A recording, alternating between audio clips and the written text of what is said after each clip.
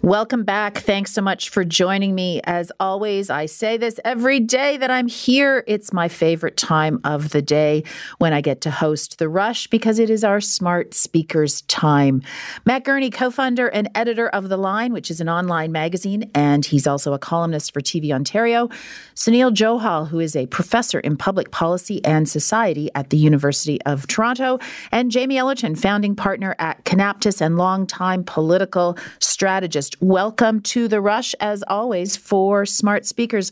Let's get going here. News broke late yesterday that psychologist, professor, and author Dr. Jordan Peterson had been turned down by a second court when he asked to overturn the requirement by the College of Psychologists of Ontario that he take social media training. Matt Gurney, I'm going to start with you. What's your thought on this? I'm going to have to violate my usual don't talk about Jordan Peterson rule. There's something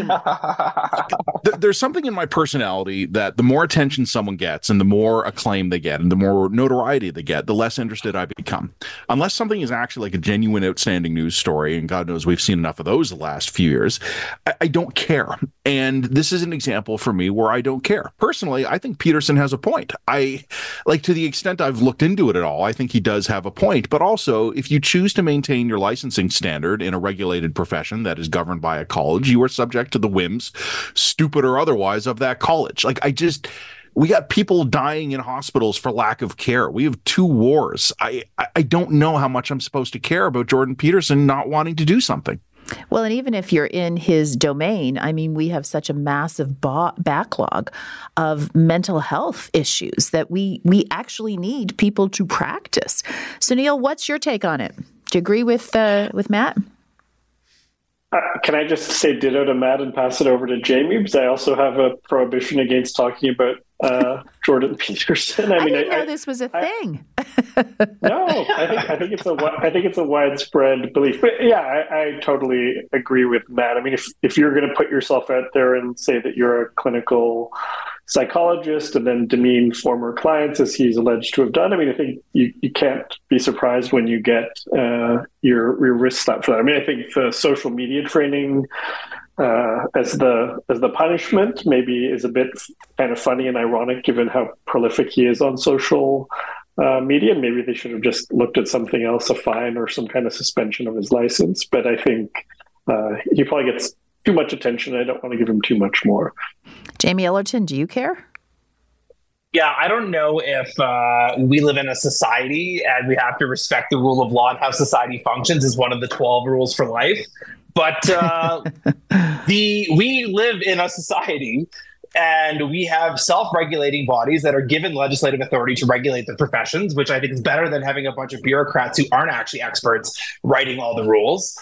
And when that College of Physicians, or in this case, the College of Psychologists, say you're violating professional standards, then you have to abide by the college and go along with it. If you want to make a point of principle and use, frankly, his position of privilege because he's so wildly popular, clearly floating in money with all the books he's sold, and what he's done effectively since leaving being just a simple prof at the U of T, to make a broader political point, great. But then you need to work within the College of Psychologists to change whatever the rules and standards you are, as opposed to just thumb your nose at it all and say you're better than it all. That's not how society functions. I'll just say for a bit of balance here that Peterson wrote in probably on social media, there are no other legal avenues open to me now. It's capitulate to the petty bureaucrats or lose my professional license.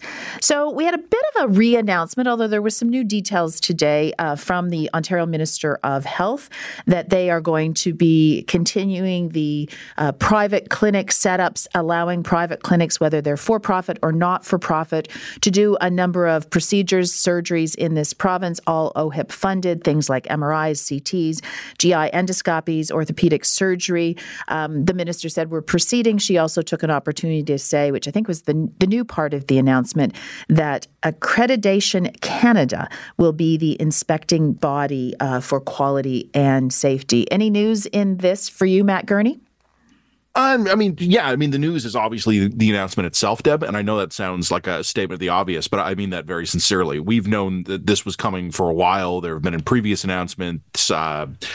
anyone watching the state of the system knew this was coming. So the news is obviously that we have finally arrived at the place we all knew we would eventually get to. In terms of an actual response to it, no, I mean, it is generally in line with what we had expected here. And I think the only point I kind of want to lead with here is because I've been looking at some of the reaction to this immediately. I don't think Ontarians have a good civic literacy about how the healthcare system works, right? Because people get freaked out at the idea of, the creeping privatization of the healthcare system. And you know what? Yeah, you can be freaked out by that. But to me, this tells us nothing about that, because this is simply expanding something that already exists. A considerable portion of healthcare delivery in Ontario, even if it's publicly funded, is privately delivered. Let's try it. And if it doesn't work, we can talk about that. But I mean, the entire system is collapsing around our ears right now. I'm not interested in just rehashing why we need to never change anything and just keep doing what we're doing in the hopes it'll somehow work out better. Yeah, and there's 900 of these already today operating throughout the province. Sunil, I usually go on a rant, which is sort of a hybrid of what Matt just shared, which is we need to be precise in our language too, because there is a difference between calling any private sector involvement in healthcare privatization. There's also, a difference between, for some people, private clinics that are for-profit, because a lot of people equate privatization and profit, and not-for-profit private clinics. Having said all that, which is just part of my rant, take this anywhere you want to go, Sunil. I think the big issue here, as you say, and as Matt alluded to, this isn't anything new, and on its face, it's not necessarily a problem. The issue comes when you kind of start scratching beneath the surface. What does this mean at a macro scale for the public system? If we start seeing doctors and other staff creamed off the top and going to these private clinics, it does lead to even further challenges in terms of staffing the public system. And they're not just laser focused necessarily on these 3 or 4 types of procedures. So could people who are awaiting other procedures then be waiting even longer as a result? We don't magically have kind of tens of thousands of healthcare professionals waiting in the wings to go and do this work. There's a competition for these staff. A lot of them have left the profession entirely or gone down south due to the pandemic and the stresses of the pandemic. So I think we really need to think about a human healthcare capital approach to this type of issue. How do we make sure that we're making facilities, whether private or public, attractive, and that we can meet the demands that we're going to see in the healthcare system? Because our population is aging, we're only going to see more demands, and we can see that our system in a whole range of areas is really struggling to keep up even now, let alone 5, 10, 15 years down the road. Jamie Ellerton, my question on this usually is, so are you happy with the healthcare system status quo today? And if you're thrilled, then let's end the conversation. If you think it's really quite broken, then let's talk. Your thoughts? Yeah, I think the thing that probably jumped out to me the most today was that they are giving the kind of vetting and standards of holding inspections to an organization called Accreditation Canada, which I actually don't know anything about, and so I'm going to have to read up more on it. And so I don't know if that's going to be the equivalent for manufacturing. You often hear an organization's ISO 9001 to show they're certified to produce quality products. Is Accreditation Canada going to be a reliable, essentially, police of standards within these private clinics that are operating? Or is this something that's going to be a ticking time bomb for needing to have actual government officials enforcing standards like we have safer food inspection agencies? So that's probably the one thing for me. But broadly speaking, yeah, I think we need to bring more healthcare supply to the equation. And if private capital wants to come in and get paid by public dollars to expand the public healthcare system, I think that's a great thing. And I think the immigration minister should continue to ramp up the recruiting of healthcare professionals and expediting the credentialing process for them to be able to practice within the system. Yeah, Jamie, you've keyed on what I think is one of the newsworthy points, and that is that there was an assumption that the colleges that currently exist would be the governing bodies and the sort of inspecting bodies, the College of Physicians and Surgeons, but it is Accreditation Canada. I'm with you. I don't know a huge amount about it. Looked into it slightly, and it seems that a quality and safety perspective, which you want first and foremost in healthcare, seems to be up their alley, and that this is perhaps a good decision, but we will continue to look at that. Smart speakers, Matt Gurney, Sunil Johal, and Jamie Ellerton. When we come back, have you ever heard of cash for keys in the world of rentals? We're going to discuss. You're listening to Deb Hutton. This is The Rush on News Talk 1010. Welcome back. It's Deb Hutton. You're listening to The Rush, and it is that time of day where we invite smart speakers to join us to talk about their perspectives on some of the big topics we've been discussing with you, our listeners, throughout the afternoon. Joining me this afternoon, Matt Gurney, co-founder and editor of The Line, which is an online magazine, and also he's a columnist for TV Ontario. Sunil Johal, who is the professor in public policy and society at the University of Toronto, and Jamie Ellerton, founding partner at Canaptus and longtime political strategist. So there's a story that producer Ben brought to me this morning, and I could not believe this concept, this practice is legal.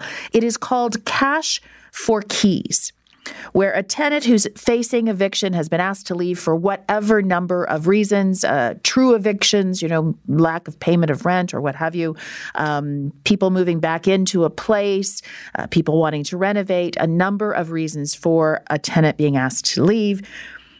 They attempt to get money from the landlord in order to leave peacefully and at an agreed upon time. Now, I tend to call it extortion, but apparently it is a legal practice.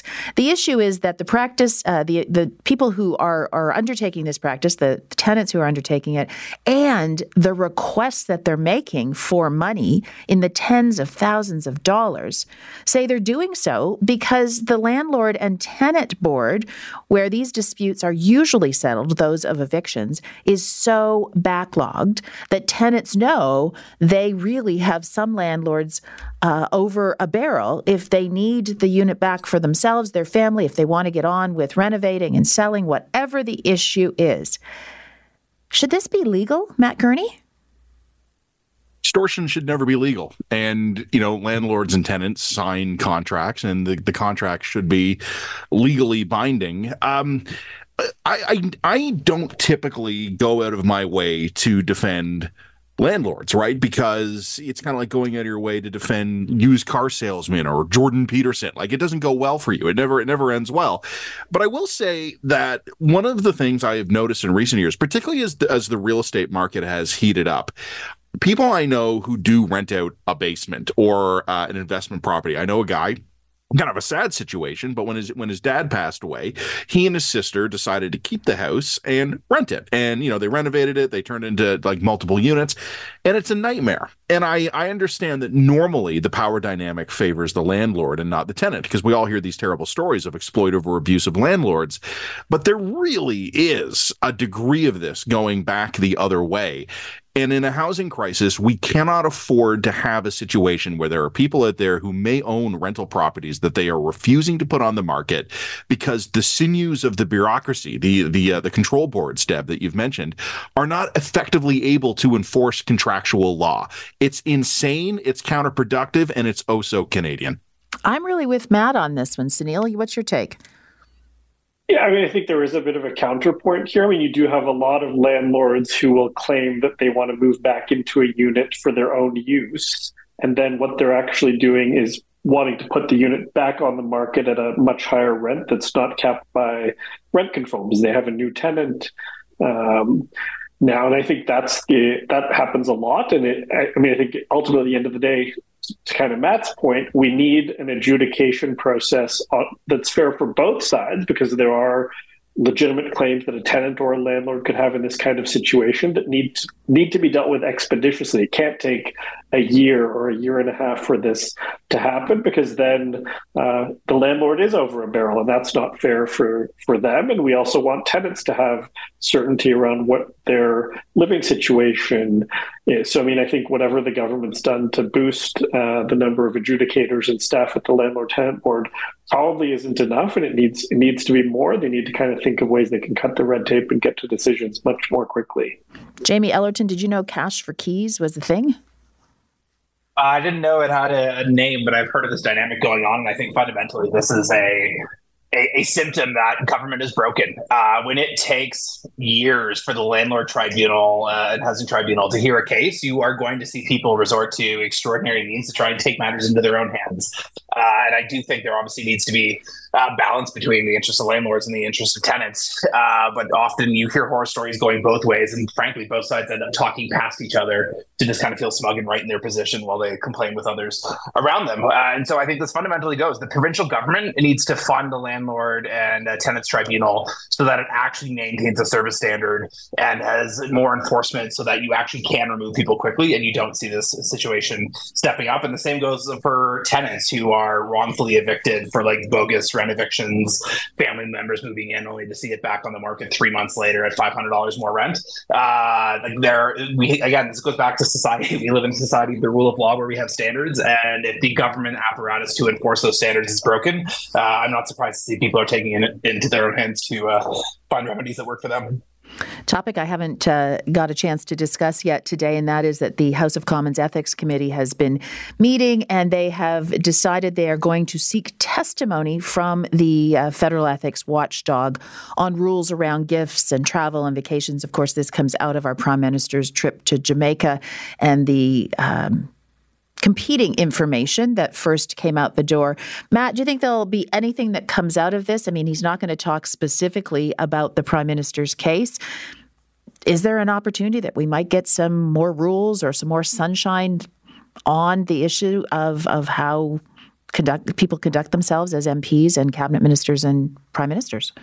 I mean, I'm going to try and keep the creeping existential despair out of my voice here. But look, I mean, everything's an opportunity, right? I mean, every day is a gift, and every situation each of us will ever face is an opportunity to do better. And that will not be my election slogan because it's terrible. But I mean, look, I mean, at a basic level, that is true, right? We can always do better, and there's always opportunities to do better. But Justin Trudeau has been prime minister for like, I had hair, like when he was first elected. And like, I only had one kid. Now I have two. And he has never cared about getting in trouble for taking big, fancy, splashy vacations, and there really isn't much of an accountability mechanism in place to do anything. And I include the voters in that, because the voters have obviously decided they don't care that much because he keeps getting reelected, even, with smaller vote shares in minority governments. Look, this conversation, Deb, I think flows very naturally out of the one we were just having, and even out of the Jordan Peterson one we had in the first section. We have accountability mechanisms. We're supposed to have standards. If we can adhere to them, great. If we can't, then I don't think we're going anywhere good. Sunil, I mean, Matt's final point is essentially we had standards. The Prime Minister was seen to have broken them, and he continued on. Yeah, I mean, I think he's following the rules in this case. You can accept gifts and advantages from relatives and family friends. The issue is maybe should that be the case? If you're the prime minister or you're a cabinet minister, should you be taking gifts over a certain monetary value from friends? Because it gives the appearance that things are kind of untoward, even if they're not. And I think that appearance issue when it comes to ethics is really critical. Jamie Ellerton, my apologies. I always run out of time on these topics. Matt Gurney, co-founder and editor of The Line and a columnist for TV Ontario. Sunil Johal, professor in public policy and society at U of T. And Jamie Ellerton, founding partner at Canaptus. Thanks so much to all three of you for joining me. Coming up after the break, is it possible that Queen's University could be no more? You're listening to Deb Hutton. This is The Rush on News Talk 1010.